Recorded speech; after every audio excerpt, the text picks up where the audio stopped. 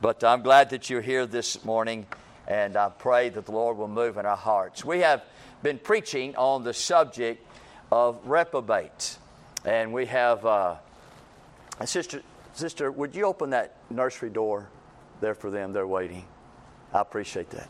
So we have been preaching on this thought of reprobates and where it has been coming in the Scripture and what it means and how does it apply. What does it really mean in the day in which we live this morning? And so, again, we're going to endeavor, with the help of the Lord, to go to another place of the Scripture where it mentions the word reprobate. And that's going to be in 2 Corinthians chapter 13. 2 Corinthians chapter 13. And we'll read there in verse 5. And when we read in verse 5 this morning, I want to preach a message this morning. We won't finish it this morning, but maybe this evening we might, with the Lord's help there, that I want to preach the church under fire. The church under fire. And we see here in the chapter 13 in verse 5, as we stand in honor of God's Word this morning to read it, but it already, in just one verse this morning, I know it did me when I began to read it and then began to study it and began to ask the Lord to explain it, to give me and to give us the understanding of it. It became very convicting. It became very alarming. And if it does it to you this morning, there's something dead within you. The Bible says in verse 5, "Examine yourselves, whether ye be in the faith. Prove your own selves. Know ye not your own selves how that Jesus Christ is in you, except ye be reprobates." Now, there's no room in this Scripture this morning for a gray area. There's no room in this Scripture for you riding the fence. There's no room in this Scripture here this morning to say, "I don't know." You are either or you're not. Either Christ lives in you or He don't live in you. Either you're a reprobate this morning or you're not. And it all depends on whether Christ lives in you. Amen. These are very, very strong words from Paul. And guess who he's writing it to? The church. Not writing it to the world. Not writing it to the lost. Even though there were many in that church that were. He's not writing it unto the heathen. But he's writing the Scriptures unto the church. So could it be this morning that God has so seen fit that you and I would take this verse personally and we might examine ourselves? Prove your own selves. Know your own selves. For Christ liveth in you, or you'll be a reprobate. Let's pray. Father, we come to you in Jesus' name. And Lord, I see such a soberness and a seriousness with this Scripture today. It's almost, dear God, where even mankind can't even preach. Unworthy, undeserving, incapable, without ability. My heart, dear God, is so burdened down, Father, with the church this morning as enlarged of the whole world. And we find here today, dear God, that Paul's addressing the very church that he started in Acts chapter 18. God, I ask you for help this morning. God, I pray this morning, Lord, that we'd take seriously the Scripture. Open our eyes, our hearts. May, God, we see it as it is. And Lord, I pray, Father, there be no reprobate walk out of this church this morning. I pray, Father, that everyone that would be born again, saved by the glorious blood of the Lamb, and that Jesus Christ dwells in them. In Jesus' precious name we pray. Amen. And amen. You may be seated. And so we find this morning that Paul has started the church in Acts chapter 18. You can read that if you'd like. And you'll find as he started the church the church is now known in all the Scripture and even amongst churches today that the most corrupt church, the church that's full of corruption, is the church of Corinth. Corinth was a horrible place to be. Corinth had much sinfulness within the city. It was a town and city and a people that were full of pagan worship and pagan lifestyle. And we find that Paul goes to Corinth and starts a church, the church of the Lord Jesus Christ. He writes the church of Corinth once. He writes the church of Corinth twice. He says he's coming for the third time, but when he comes back for the third time, he says in verse 2, I will not spare.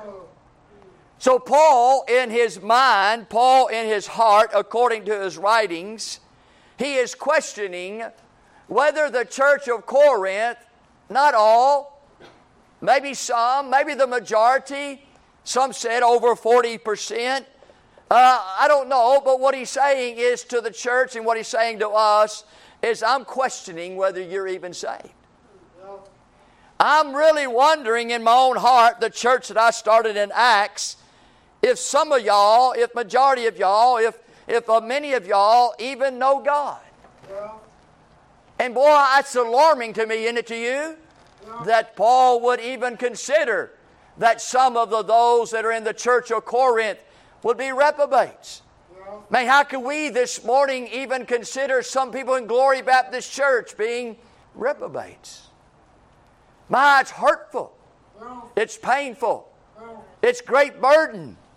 It's great troubling in my heart to know that the church, that Paul would write these words and he had doubt, even questions. Are you really even saved? Do you really even know God? Does Jesus Christ even dwell in you? And then he not only says to them, examine. That word examine means to test. He said, I need you to test yourselves. He says, I don't need God to test you. I'm not going to test you. But you need to test yourselves. You need to look in you this morning. You need to consider you this morning and look down deep within you and consider this morning, examine yourselves whether you're in the faith or not. Now that's a pretty strong statement from Paul. Now he can make it. He's the apostle. He was the preacher of that time, of that church. And we find that he was the authority because he brought them forth as a father unto children. And we find here that he's saying to them, test yourselves whether you're in the faith or not. Now we understand tests this morning. We understand like blood test. You go and get a blood test, and the doctor don't want the blood test to condemn you or correct you, even though when the blood does come forth and to say some things like you have high cholesterol, you better change your diet. You got low sugar, you got high sugar, you got this, you got that, so we're going to make some adjustments. But really the blood test is to determine where you are, where you at, like an eye test. An eye test is determine your eyes, where you are, what's going on. I have an eye test every year. I don't have an eye test to go because something's wrong or something I can't see or something this. I just go for a checkup, an annual checkup, right? I mean, you should do that if you can or able to, so we get an eye test. You get an ear test. You go to a doctor, you get an ear test. Can you hear? Yeah, you're about deaf, you know. I mean, there's all kind of things going on. You got ringing in your ears all the time. Yeah, you know, you're going to need a hearing aid. I mean, all those things is not to condemn you nor correct you, but it's just to let you know where you are. Right. Sister Claudia had an MRI test on Friday, and that was to tell her where she's at. And so the question this morning is you need to test yourself. That word examine means test. And you need to test yourself this morning to where you really are. Where am I at? And then Paul says, not only do I question you by asking you to test, he says, then I want you to prove. Yeah. Now, prove is a little bit more deeper and a little bit more extreme than test. For example, if I was going to buy a horse, now I hate horses. The only horse I've ever been on, I got jumped off, but one day I'm coming back in a white horse. I can't explain all that. I don't understand that, but I just know that if you're ever going to buy a horse, You'll look at that horse and you'll look at it and see what it looks like. You'll see if it's been fed. You see if it's got any diseases or spots or you got anything on it. You look under its legs. You look around. You look this. You look that. You try to do as much examination as you can on the horse, because if you're going to buy the horse for $1,000, you're going to make sure that the horse is not sickly, or the horse has a broken leg, or the horse is something about it that you can tell by the way of its coat, by the way of its teeth, by the way of its ears, by the way of its tail, by the way of its muscle structure. And you're going to test it, you're going to examine it, and you're going to say, okay, you know what, I think I might want this horse, but there's one more thing you're going to do if you're a pretty good buyer. You'll say, let's prove it. Let me get on it. Let me watch it run. Let me take it for a spin. Yeah, let me go fast. Let me go slow. All this kind of stuff, right? I mean, you're going to prove it. Now, you tested it. So far, so good. But you want to prove it. Now, Paul goes even deeper, though. He says, I don't only want you to test yourselves, but I want you to prove yourselves. He said, I want you to put yourself in action. Make sure that what you're thinking or what you're knowing. He said, but thirdly, I want you to know. I want you to know yourself. Now, this gets a little deeper. In order for you to buy that horse, you're going to have to say, I know that horse is worth the amount of money that I'm about to spend on it, because I examined it, I proved it, and I know. I know. And what the Lord is saying to us this morning, and Paul saying to the church of Corinth, is this. He says, I doubt your salvation. I don't believe you're really saved. Now, you're going to have to test yourselves. You got to prove yourselves. You got to know yourselves. Right. And this is what you got to know. Jesus Christ is in me. Jesus Christ. Not what you believe, not the prayer you prayed, not the baptism you went through, not the experiences you had, not the visions and dreams and all these other things that you might have come up with, not all these promises, not all this, I prayed this, I prayed that. No, it's Christ in you. Or you're a reprobate. Except you be a reprobate.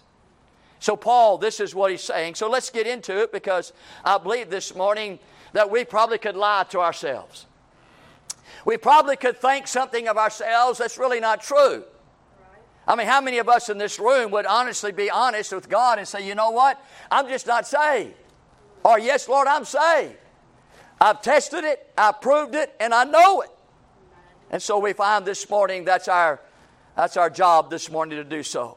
I want you to notice, though, the reason why Paul would question the church and question their salvation and ask them to test and prove and know themselves whether Christ is in them, because there were some signs of trouble. There were some signs that seem, or something that seems to be wrong in the church. Amen. And so if we know anything about the church of Corinth, we could say, wow, I guess this church has professed to know Jesus. This church has confessed that Christ is the Lord and the Savior of their lives. And we find this morning, as you go back, and we'll do that this morning, there are some signs something is wrong. I wonder this morning, is there any signs in you that something is wrong? And number one, I want you to notice that the church was in disunity. Turn to chapter 1 of 1 Corinthians as we began this test. The reason for the test, I called it this morning. So now we began the test. And we find out whether we are or we're not, whether Christ is in us or not in us, and Father, determine whether we're a reprobate or not this morning. We find the church is in disunity. Now we know that being in disunity this morning is not the will of God. We know that's not what God wants in His church, is disunity. But we find in chapter 1 and verse 10, Paul says, now beseech you, brethren, by the name of our Lord Jesus Christ, that you all speak the same thing, and that there be no divisions among you, but there be perfectly joined together in the name of mind and in the same judgment. For it had been declared unto me, my brethren, by them which are of the house of Shalom, that there are contentions among you. Now I say that every one you say it, I am of Paul, I am of Apollos, I am of Cephas, and of Christ. Is Christ divided? We find this morning that in this Scripture we find disunity in the church. And because of disunity in the church, Paul was saying, you need to test yourself, you need to prove yourself, you need to know yourself whether you are in Christ is in you and you're not reprobates, because there's something wrong with the church, the body of Christ, being in disunity. There was fractures in the church. There was factions in the church. There was fightings in the church according to the Scriptures. Look at chapter 3 and verse 1. He does a little bit of in depth. He says, and my brethren could not speak unto you as unto spiritual, but as unto carnal, even as unto babes in Christ. I have fed you with milk, not with meat. For hitherto you are not able to bear it, neither yet now are you able. For you are yet carnal, for whereas there is among you envying, strife, divisions, and you are not carnal, and walk as men. For while one saith, I am of Paul, another, I am of Apollos, are ye yet carnal? Who then is Paul and who is Apollos, but ministers by whom you believe, even as the Lord gave to every man? I have planted and Apollos have watered, but God has gave the increase. So then neither is he that planteth anything, neither he that watereth, but God that giveth the increase. What is Paul saying? Paul's saying that you are in some trouble. There is some problems in the church of Corinth, and I am concerned about your salvation. There is fracturing in the church. There is faction in the church. There is fightings in the church because of the allegiances to man. See, your allegiance is to man. They said, I am of Paul here. In other words, I follow Paul. I am looking to Paul. Paul is the one that I am looking to and following, and the one that I have great respect for. Then some say, no, it's not Paul. No, it's not him at all. Well, who is it? It's Apollos. Oh, Apollos, yeah, I am the one that is of Apollos. I follow Apollos. I look to Apollos. Apollos is my hero. Apollos is the one that I listen to. Apollos is the one that I can trust in. And some say, well, no, you know it's not Apollos, it's not Paul. Well, who is it then? Well, I am of Cephas. Amen? And I am going to trust Cephas. And I'm going to look to Cephas. And I am the one who's going to just do what Cephas wants me to do. And Paul was telling them, listen, is Christ divided? I mean, is it Christ this morning that is the one that died for you? The one that shed His blood on the cross of Calvary? The one that you look to? Why do you have allegiances to man? And we find in the church of today that people look to the pastor, and people look to other people, and people look to other men and other women, and they look at allegiances, and they put their loyalties in them, and they look to them. And Fred, he said, Christ isn't divided. It's Christ alone. It's not man. It's not woman. It's not you. It's not them. It's not they. It's Him and Him alone. And Fred, when you start having allegiances and loyalties to man rather than Christ, he said, there's something wrong. Something wrong. Boy, I tell you, you need to examine yourselves. For it's Christ. And Christ Himself only. Every single person in this room. The only reason why you should be here this morning isn't because your mother made you, and because your daddy commanded you, not because your wife wanted you, not because your husband said you ought to come, not because it feels good, and not because there's nothing else to do, and not because it's Sunday and our people are to come to church. But the only reason why you ought to be here this morning and why you ought to be here tonight is Christ alone. Undivided. I'm telling you this morning, there's something wrong. Whenever your allegiance is to you, I do what I do because that's what I want to do. We find here this morning the church a problem. There was allegiances to man. I want you to notice number 2. There was grievances of man. Within the church, not only was the allegiances of men, that's including themselves, but there's grievances. Look at that word envying in verse 3, chapter 3, verse 3. The word envying means outburst of anger. In other words, within the church of Corinth, there was this outburst of anger, envying. And Fred, you could talk to a member and they would just shout out with outbursts. They would get angry quickly and hastily. You try to talk to them and you couldn't talk to them because they would get so red-faced and they would get so aggravated and so demanding and even rude. And even, Fred, you couldn't even ask them a question because their time would come that they would just blow up at you. You might do that at home, and it's a sin at home as well. And you might do that at work, but it's a sin at work too. But when you come into the house of God with that outburst, nobody can't question you. Nobody can't ask you. Nobody can't just come to you and say, hey, listen, how about this? How about that? It looks like you're doing this. Looks like you're doing that. Hey, you know what? Some of us today would probably have an outburst in their own anger if somebody come and ask you in this church, are you saved? No. They say, that offends me. Why does that offend you? If somebody asks you if you're saved this morning. I believe you ought to ask everybody around here, are you saved? That might be a good question, amen, to ask people. Not how your day, how your week, hey, how was Biden, how was Trump, how was the Astros, how was the old Texans today, how was the football games yesterday, but are you saved? Yeah. Hey, how did you get saved? Well, what makes you think you're saved? Hey, what's wrong with that question? But you know what? It offends somebody. It will offend us today if somebody come ask you, why would you think I'm not saved? I'm not thinking you're not saved. I'm just asking you, are you saved? I mean, that's a good question, isn't it? Hey, if somebody come ask me, am I saved? I'm going to say, glory, hallelujah, glory to God. Amen, praise His holy name. Because now I get to tell somebody how I got saved. Yeah. Amen. How many days do you get to do that? How many times you get to do that? Hey, I pray that everybody I meet would ask me, hey, are you saved? I'd say, absolutely, I'm born again. Let me tell you about Jesus, amen. And go on and tell them about the Jesus that saved my soul, washed me in His blood, and give me a home in heaven, written my name down in the Lamb's Book of Life, has given me reservation, amen, that when I die, I see Him. Amen. Ask me if I'm saved or not.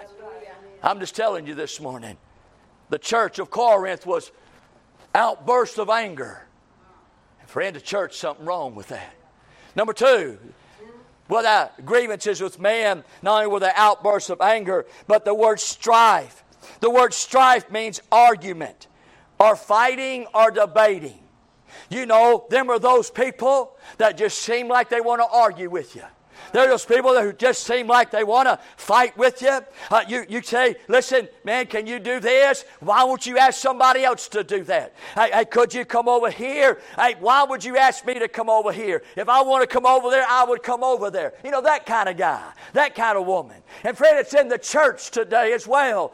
Just fighting, arguments of colors, of carpet, of little things that has no meaning, things that have no reasoning. Friend, it's just a little bickering. It's a little fighting. It's a little picking. It's like your hair's not right. Your dress is stupid. Your shoes are ridiculous. The way you walk is on my nerves. The color of your hair, friend, what's wrong with you? Just little things that people just want to argue with and debate with and just have a problem with, grievances with others. Amen? Churches are petty. Churches today, dear God, are so worried about what everybody else is doing, but they're not doing what Paul said to do, and that is test yourself. No. Prove yourself. Know yourself. And so the church of Corinth was in strife. Just always arguing. Always in debates. Always fighting. Always grievance about this. Outbursts of anger. And then he said there in that verse, he says divisions in verse 3. Divisions means there's disagreements. But always the disagreements led into discord. So it's disagreements. Now, you know, not all of us have to agree with everything, right? But our disagreements cannot lead to discord. I mean, you may not agree with me on every single thing that I do, and I may not always agree with you on every single thing that you do or say, but that don't mean you and I have to be divided. Churches today are in a mess. You know why? Because they're disagreeing with each other, but they're so immature and so carnal, and they walk as men that they can't live together disagreeing with each other. Amen. Paul said something bad wrong with you. There is some disunity in the church. He says there is some bad issues. He said you are not only in the way of having allegiances of man and grievances with man, but he says there is resemblances of man. He said you're supposed to be saved. You're supposed to be filled with the Holy Ghost of God. You're supposed to be living a Christ-like life. You're supposed to be living as the biblical character and standard that has been laid out for you, but you're living as men. Look what he says. Chapter 3. He says there in verse 3, and you are not carnal and walk as men. What does that mean to you and I this morning, to walk as men, to walk as carnal? Did you say, well, should the church walk as man? No. They should walk as Christ. Amen? That's right. See, we get ourselves in a place where we think it's okay to live like a man. Yeah. When I say like a man, I'm talking about like humankind. That word carnal there, or that word man there, it means this. It means unsaved. It means fleshly and animal-like. That's what carnal means. You say, are there such things as carnal Christians? No. There's no such thing as a carnal Christian. That's like a saved devil. Right. I mean, you know, there ain't no saved devil. There ain't no carnal Christian either. Right. Paul is not saying that you're Christian and you're carnal. He said you are just like men that are lost, men that are unsaved, men that are animal-like. Right. You know the difference between you and a dog today? A soul. Without you being saved, we're all like animals. What's our existence? Eat, right?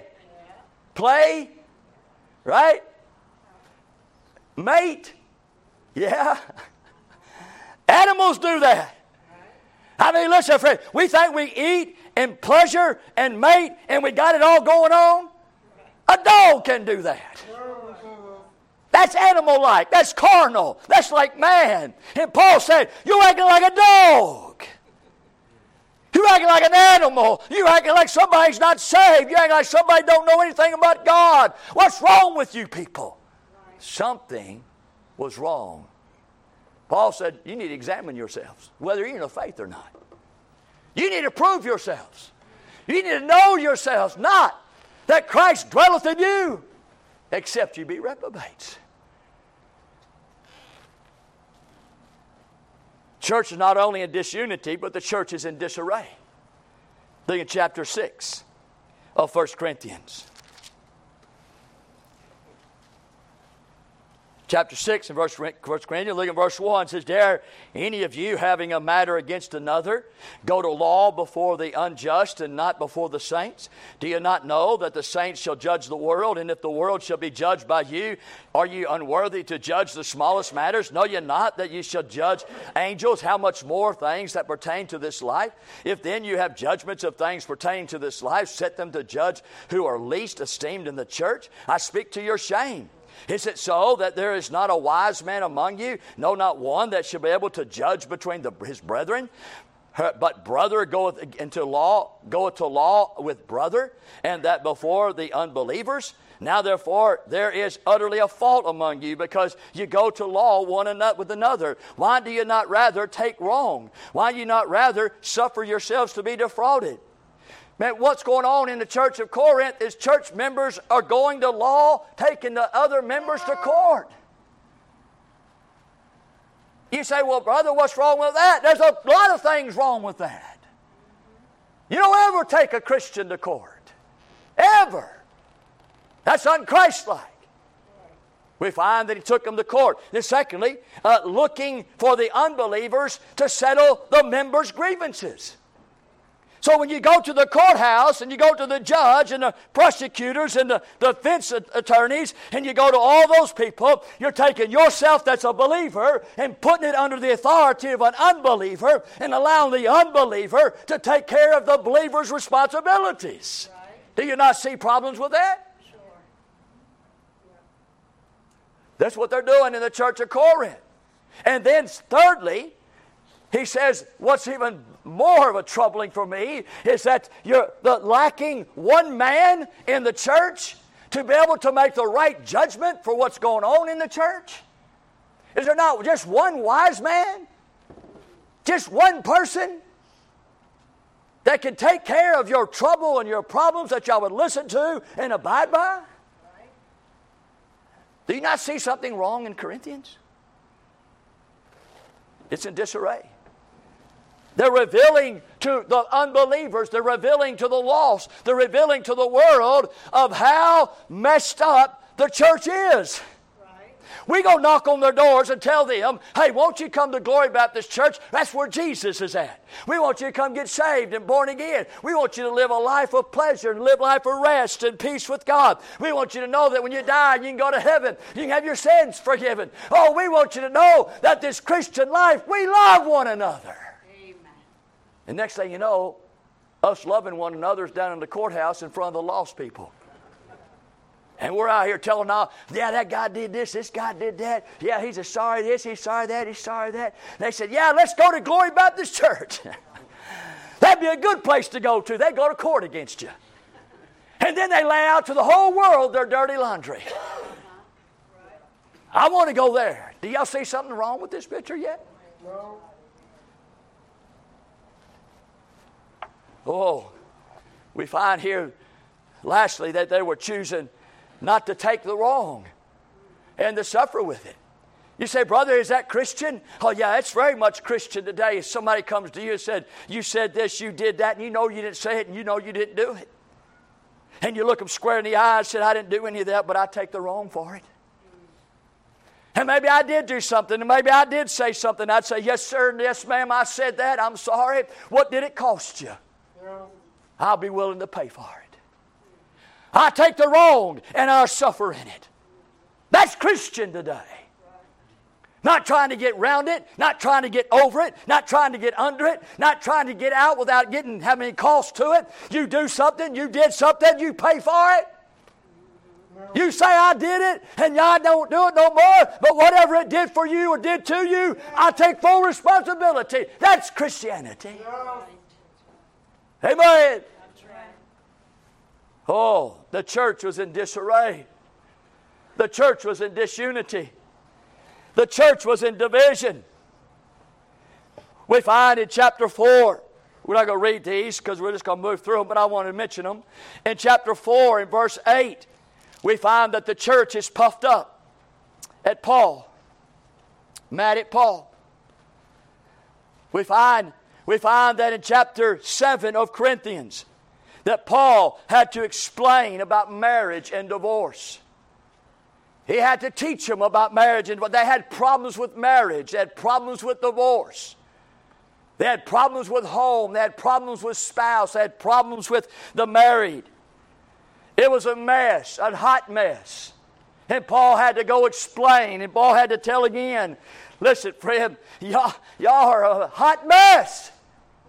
I'm having to go through this with the marriage and divorce. And in chapter 8, he's talking to them about eating meat of the idols.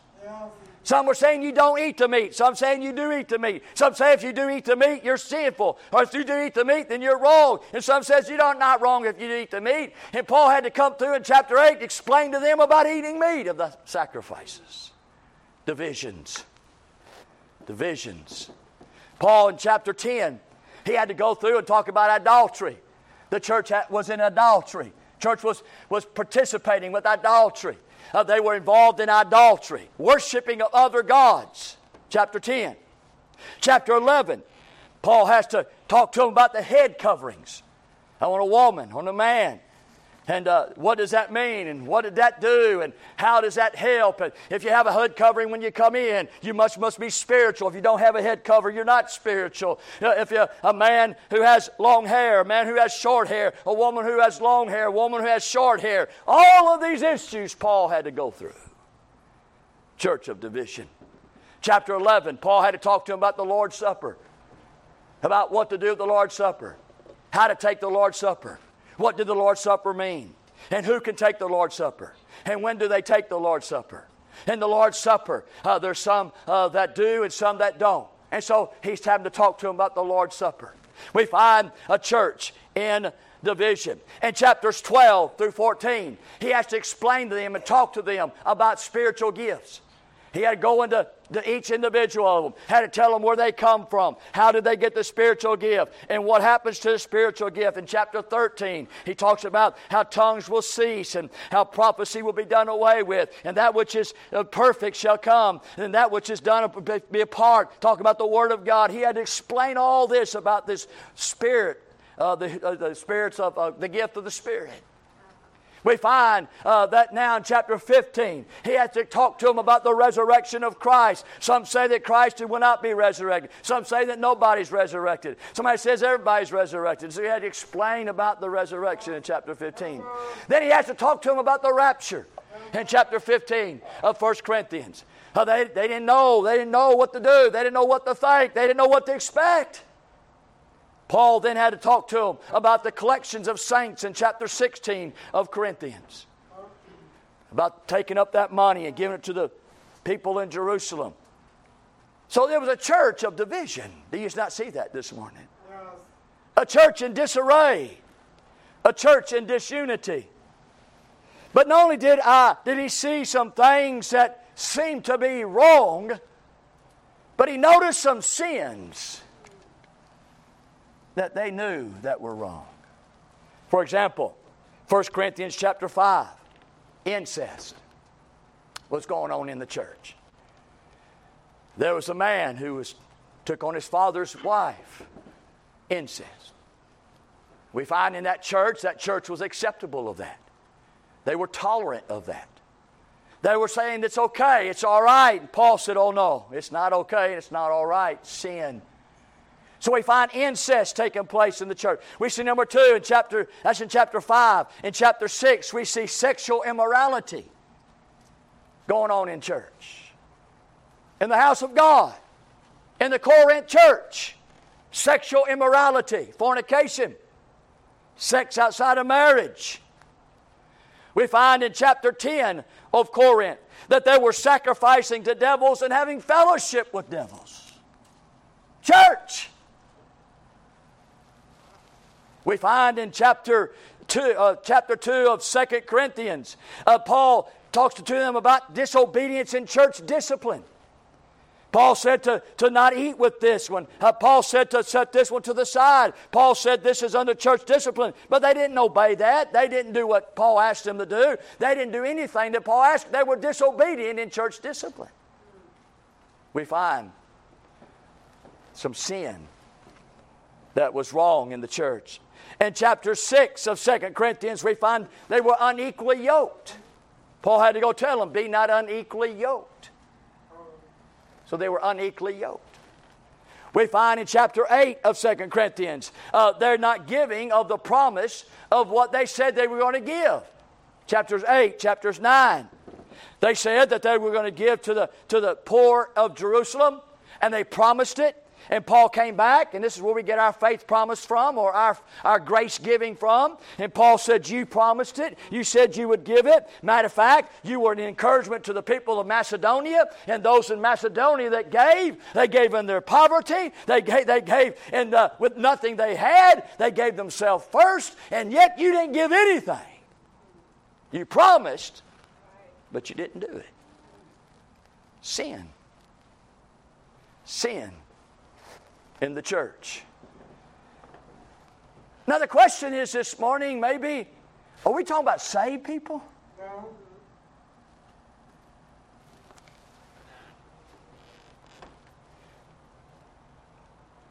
Paul had to deal with 2 Corinthians chapter 10, comparing themselves to themselves. That's who they compared themselves. They said that we're good because of their bad. And they were looking to themselves, for themselves, to see what kind of persons they were. And Paul had to deal with that. That's sin. We find in chapter 11 of 2 Corinthians, he said there's false apostles and deceitful workers. They're coming as angel of light.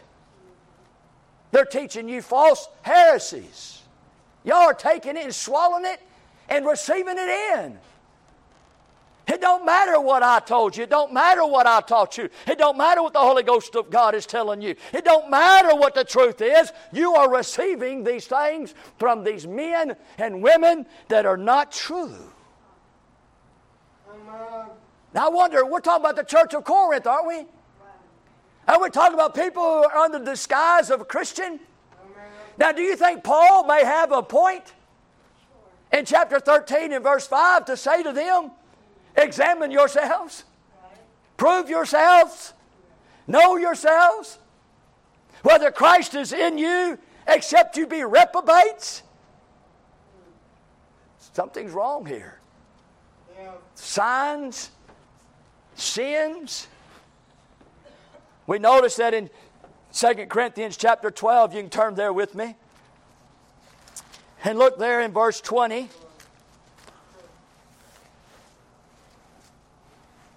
Paul says, for I fear lest when I come, I shall not find you such as I would, but that I shall be found unto you such as you would not, lest there be debates. And now he's going to give a list of what's going on in the church.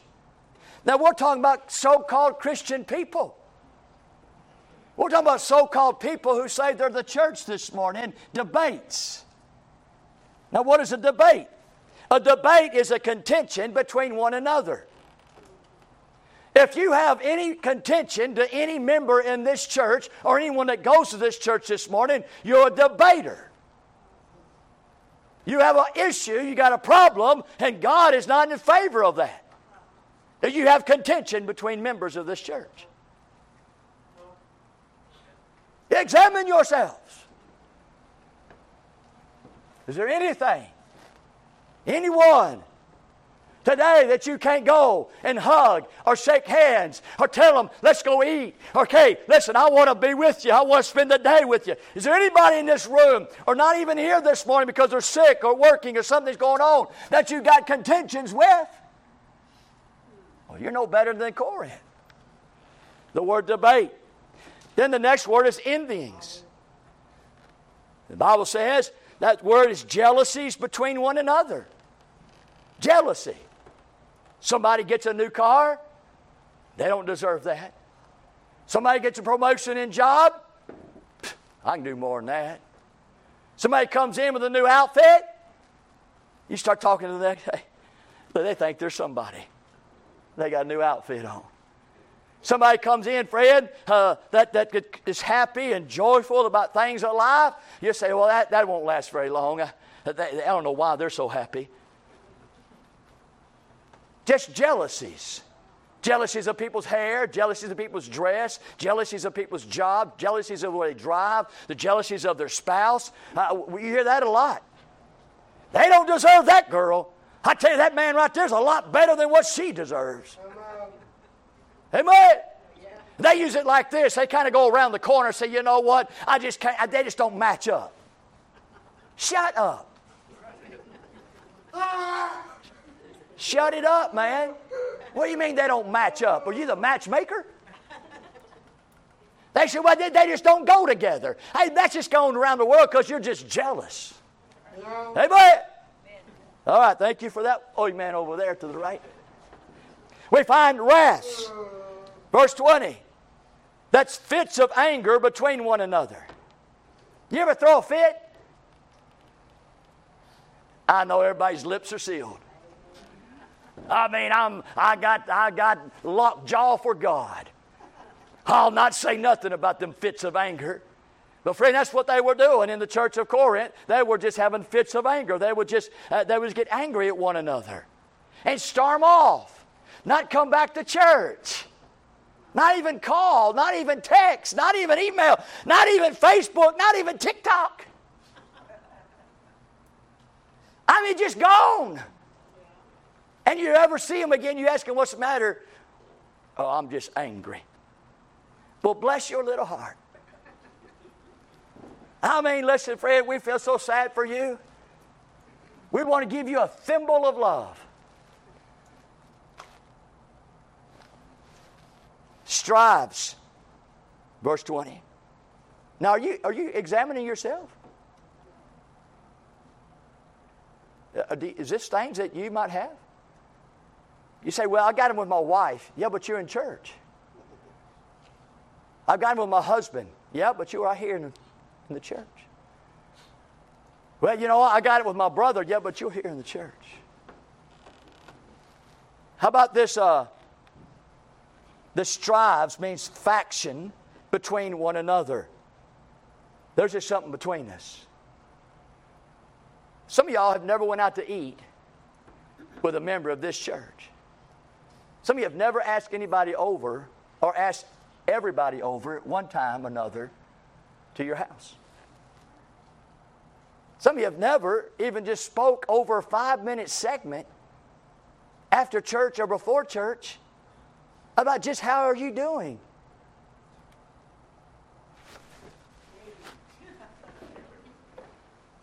Why is it so quiet? Why is it so quiet? Well, them Corinthians, man, they were wicked. Well, you know, this Glorians, we might be just as wicked. Huh? We don't want to admit that. Strives. I'll be done in a minute. Some of y'all really want me to get done early today. Backbiters. Talking about others between one another. You know, when you go home and talk about Brother Larry.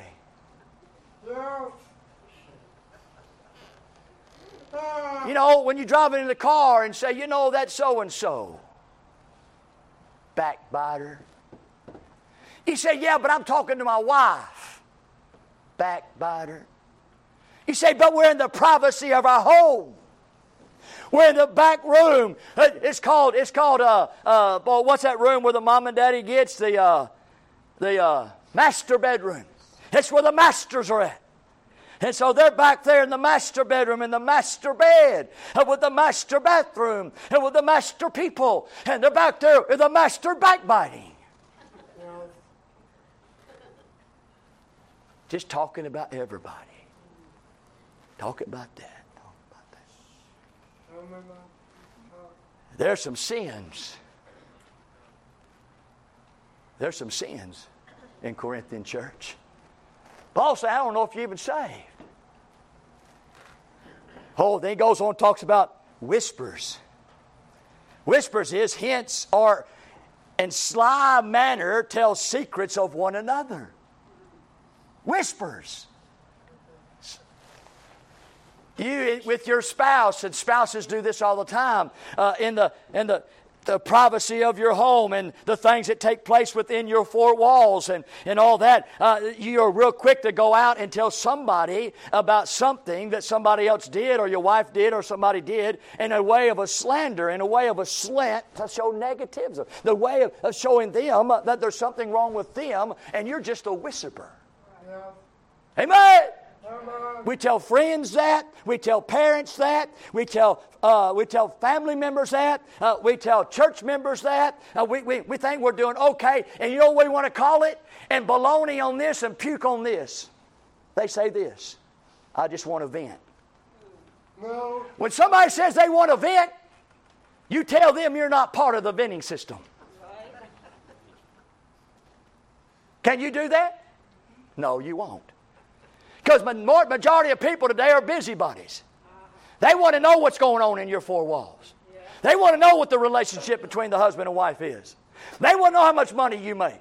They want to know what you eat in the evening. They want to know, Fred, what clothes you wear at the work. They want to know what's going on. Amen. I'm just being honest this morning. A lot of people don't like that. That's true. People who say, I want to vent, they just want to be whisperers. And you're taking it in. And you're saying, man, I'm the gatherer of whispering. God has given me a mission. I'm a missionary to whisperers. And hey, listen, if anybody wants to whisper to me about all the sly and cunning things that are going on in people's life, I take the brunt of it. I'll suffer with you. Just tell me. That's the way it works. Whispers. Is there any reason why Paul in 1 Corinthians chapter 13 would say to the church, examine yourselves? Whether you're in the faith or not? I mean, prove yourselves. Know yourselves not that how Christ Jesus is in you, except you be reprobates. Swellings. I love this word, swelling. Swellings. Full of pride to one another. You don't hear that much. Some people, they got swelled up. You don't hear that, do you? When somebody goes off full of pride and they think they're somebody, we call them swelled. You know, that's what the Bible calls them. They swelled up. Like a water buffalo, you know, all swelled up. Like a frog. You know, a frog gets all swelled up. In that church of Corinth, they were all swelled up. Pride. Proudful. Thinking they're somebody. That the message this morning didn't mean anything for them, but it meant for somebody else. Just like this morning, the message don't mean anything to you, but it just means something to somebody else. I mean, we can walk out here in just a moment and say, I'm so glad so-and-so was here this morning. Hey, man, I'm so glad they heard the message this morning. I hope something happens in their lives and they get it right. I'm telling you, I hope they come back next week and let Brother Larry just preach. They need the preaching of God's Word. Man, they are something else. They remind me of the Corinthian church. Them people there they're reprobates. No, I ain't going to say that. Okay. Tumults. We find in verse 20, the last word is tumults. What does that mean? That means causing disorder with one another. Just keeping things going. Just keeping things on the fire. Just keeping little troubles and situations happening. You're not trying to resolve anything. You're not bringing solutions anywhere. You just come to Brother Larry and you come to everybody else giving us the problems. It'd be good someday somebody would come to me and say, Brother, I got a solution. Rather than I got a problem. Brother, we got a problem in this church. Fold the hand. We got a problem in this church. What's the problem? Everybody else. That's what I figured. And really the problem is the one speaking to me. That's the problem. Boy, we always got to just stop right there and say, wait a minute, let me talk about you. I know you want to talk about everybody else, but they're not here. And the only person I look at is you, so let's deal with you. Are you reading your Bible? How dare you ask me that? No, I'm not. All right? Are you at church faithfully? Well, as faithful as I can. Well, let me ask you another question. How's your prayer life? Well, you know what? I do. I pray. How often? Well, I pray maybe a couple times a week. I say, okay, well then, when you get all those three things straightened out, come back. And we might fix the problem. You know whatever ever happens? They don't ever come back. I don't understand. I don't know what happened. Everything seems to be okay. Oh, now we go to there. Let me finish this. I hope you ain't got a roast in the oven. But then he goes on to say, and look at 1 Corinthians chapter 12, verse 21. He says, unless when I come again, my God will humble me among you, that I shall bewail many which have sinned already, and have not repented of the uncleanness and fornication, lasciviousness, which they have committed. So now, the uncleanness, fornication, lasciviousness is in the church. What is uncleanness? It means impure and immoral and foul. It's the same word we get our word demonic from. The uncleanness is demonic.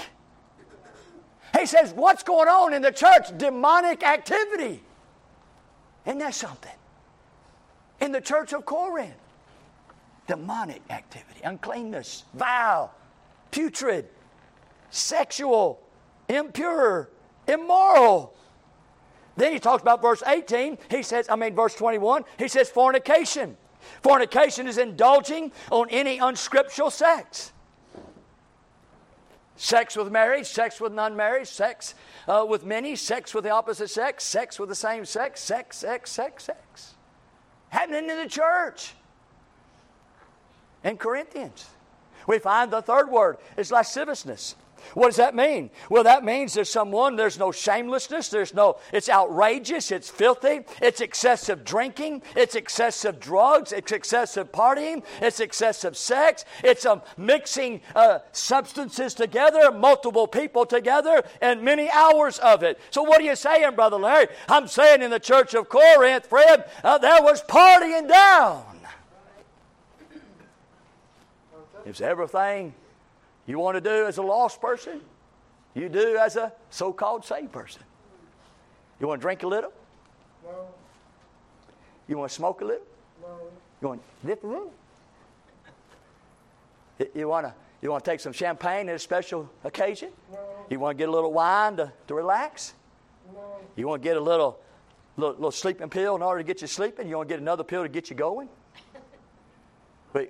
We want whatever you want to do. If you want to watch on TV, if you'll watch on your little phone that you have there, little pornography stuff, and you want to, it's amazing to me. Guys, they get that magazine or watch that deal where it's a Sports Illustrated, the Sports Illustrated, or the one that has like the Mustang, not the Mustang, but the cars, the muscle cars, or the motorcycles. You know all that has on there? Pornography. Oh, I just love cars. I'm just into sports. Yeah, but you just keep on turning pages of those naked women. I'm a deacon. I'm a trustee. I'm a Christian. I'm a preacher. I would think this morning that we ought to be examining ourselves. Is it happening with us? And then here lastly, let me close. They were unrepentant. Verse 21 says, and have not repented of. They're unwilling to acknowledge it. They're unwilling to turn from it. They're unwilling to condemn it. And they're unwilling to suffer for it. Let me tell you what repentance is. Or unrepentant means. Unrepentant, it means this. 4 things. Number 1, those who are unrepentant, they are unwilling to acknowledge it. Unwilling to acknowledge it. Number 2, they're unwilling to turn from it. If someone says to you, I'm sorry, I won't do that again, it's not repentance. To you in here that says, you know what, I'm going to change my life, I'm going to get it together, I'm going to start coming to church more, I'm going to read my Bible more, I'm going to pray more, I'm going to give offerings, I'm going to give missions, I'm going to tell people about Jesus Christ, I'm going to live this Christian life, and friend, you don't go do it, friend, you're unrepentant. You're unrepentant. In order to be repentant, you have to turn from it. So they're willing to turn from it, they were unwilling to acknowledge it. Thirdly, you have to be willing to condemn it. Condemn it. What I did, what I said, how I behaved, I condemn it. I hate it. I condemn it. And then lastly, they're unwilling to suffer for it. Many of folks today who they say I'm repentant, but they don't want to take the consequences of what they did. Now here's a repentant individual. Let's use the word uncleanness. So I'd say that I committed an act of uncleanness. I would come to the church and say, church, I'm going to say this to you. I acknowledge that I have done what has been accused of me of doing, and I acknowledge that. I want to repent. Secondly, I tell you from this day forward, that activity, that behavior will never enter into my life. I'll never be part of that anymore. I'm done. Thirdly, I'm going to let you know that I condemn that. Nobody should be doing that. Nobody ought to be doing that. That's condemnable. And then fourthly, whatever it is that I have to pay, I'll pay for it. If I lose my being a pastor, if I lose my job, if I lose my marriage, if I lose my life, whatever it is, I want it. I want to take it because I sinned and I'm being repentant of it. That's repentance. Anything less than that, it's just a lot of hot air. It's not anybody really wanting to get right with you nor God. Amen? Amen. So I say to you in closing here, we'll finish tonight, but in closing tonight, can I say that Paul would come to the church in the end of 2 Corinthians in chapter 13, and he would say to them, examine yourselves to see whether you're in the faith or not. Prove your own selves. No, not yourselves. How? Jesus Christ is in you, except you be reprobates. And now you know why he would say that. And this morning, I wonder if the Holy Ghost of God would say that to you. Are you really? Are you really a Christian? Let's stand to our feet, heads are bowed, our eyes are closed.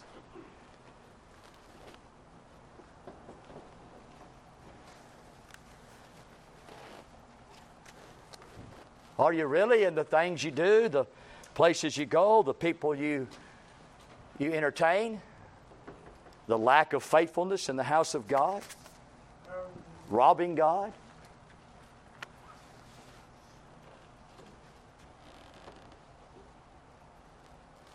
Wonder this morning.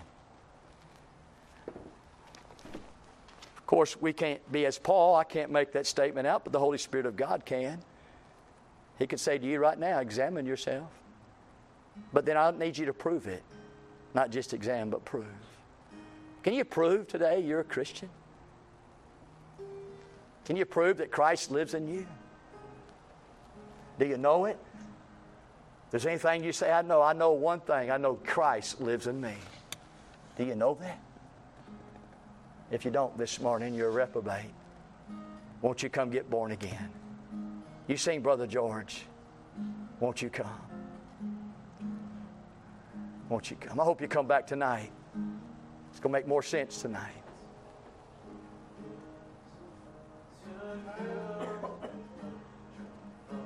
Yes, amen. There's no shame this morning in saying I'm not really a Christian. The shame is walking out like that. There's no shame coming to the altar or coming to me after the service and say, brother, I need to talk to you. I need Christ in me. He's not in me. I made profession of faith. I got baptized. I go to church and I wear a facade and I try to do my best, but Christ living in me, that's a different level. That's a different story. Does Christ live in you? Is Christ in you this morning? The only way you can't be a reprobate is Christ in you. Christ in you. Does Christ dwell in you?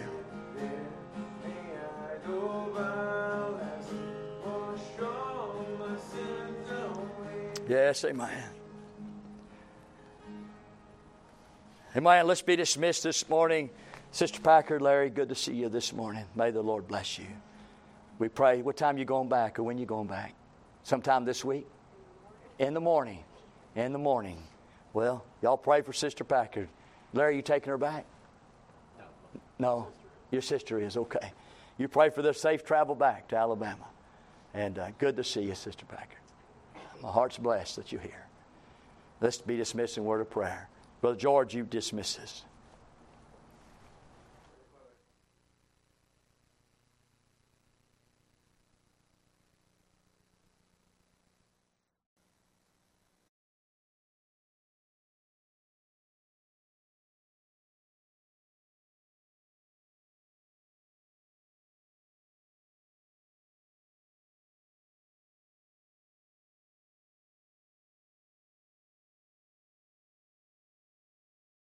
Take time to be holy, speak oft with thy Lord, abide in him always.